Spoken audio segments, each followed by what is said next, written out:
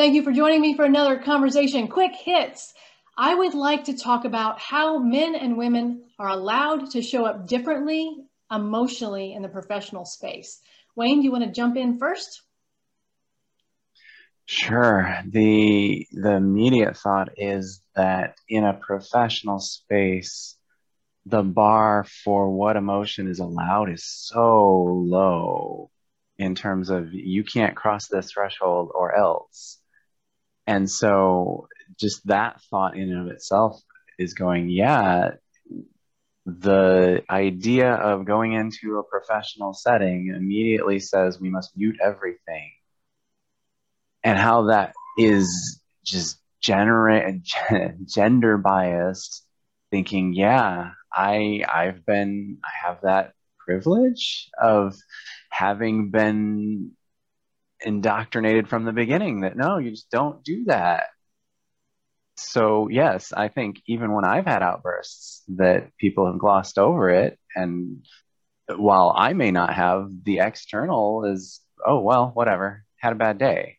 Mm-hmm. So I'm immediately going to the general levels of what sorts of acceptance we do. But yes, the gender piece is a whole nother layer that I'm still unpacking. Yeah. I was in a professional meeting once and I was being very vehement about something because we had a problem that wasn't being handled. This was in my corporate career before I became a coach.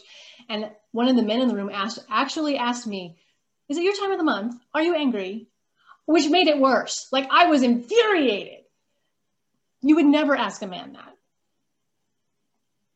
Why is it okay to ask women I have asked if someone has eaten recently, which got a similar response. that? So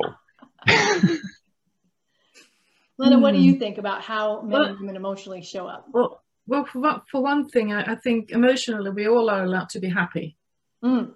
and to show happiness. We're joyous, but when it comes to more negative feelings, I think there is a gender difference or differences. So it's more okay to be angry than to be sad or scared. And for men, it's more okay to be angry than it's, in my opinion, for women to be angry.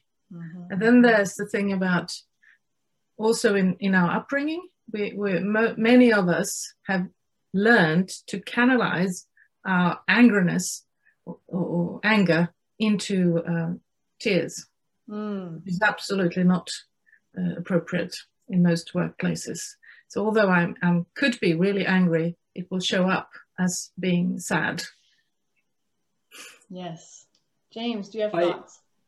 absolutely, and I found what Lena said there like really powerful in the difference between the way men and women are socialized to experience and display negative emotions. Mm-hmm. I spent many years teaching in schools, and when boys became loud or violent or punched lockers or smashed something, people would rally around them, even though that was an enormous display of emotion, and say, "Oh, as Wayne said earlier, that person's having a bad day, or this child Mm. like needs our support right now."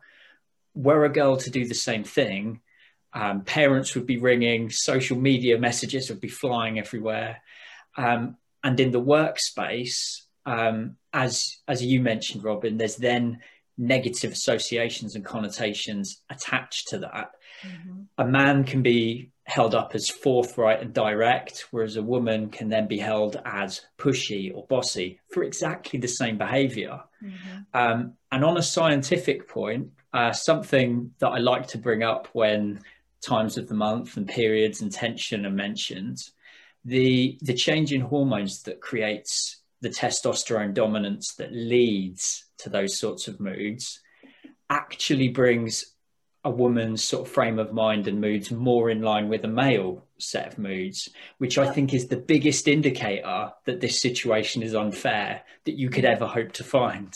Yeah, exactly. I knew you were going to go there. I'm so glad that you did because that is absolutely true.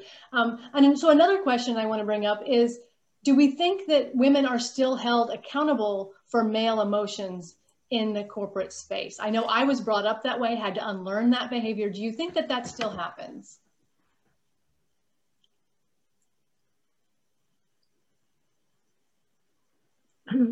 Looking into my memory now, yeah, when I was working for a company or corporation. Yeah, that was often the case. What about you guys? Have you experienced that male privilege that way? I have seen people take on that emotional load for other people.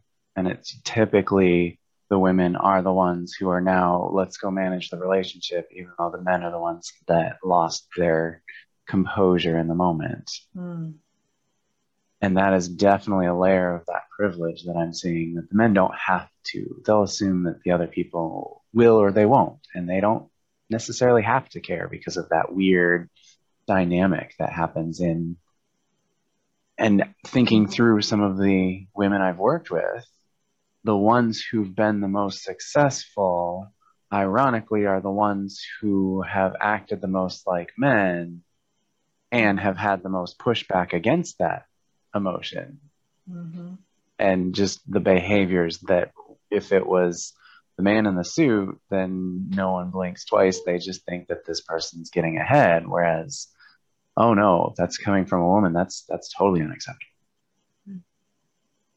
I find that particularly interesting because that then feeds into what we view as corporate behavior, or what we view as like the behavior of leaders.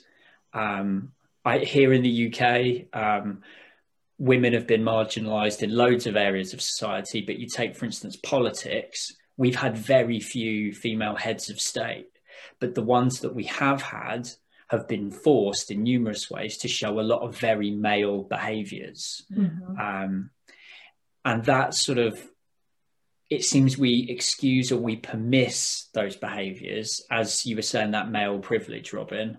And if the men aren't having to pick up the tab for emotional outbursts, there's only one gender left in the room to do that. Right. So knowing this, I feel like this is common knowledge, and maybe I'm just because I'm steeped in this kind of world where I work with leaders who are aware. I mean, people don't hire a coach if they're not self-aware at a certain level. We know this. We know that this happens. How do we change it in our interactions? How do we make it better, where women are allowed to show up and men are responsible for taking responsibility for their own emotions? I think there's still lots to do in awareness. And also, I'd like to say this is the other side of it, but for men to show up as vulnerable, and which is not allowed nowadays. That's our privilege. We can do that, whereas men cannot.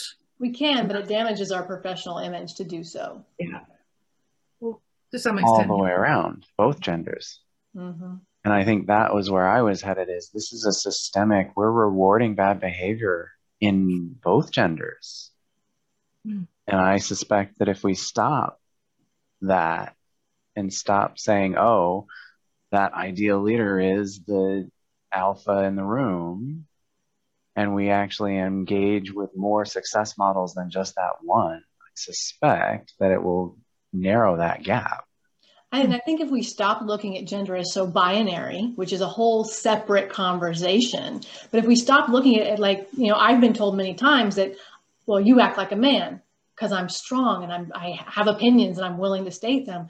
And a man who might be a little more passive, oh, well, you're acting like a girl, which is a whole separate insult, using the word girl. So I think that we need to stop looking at it as human nature and men behave this way and women behave that way, and create this kind of space where everybody gets to show up as themselves and we all kind of deal with that. We all take responsibility for ourselves.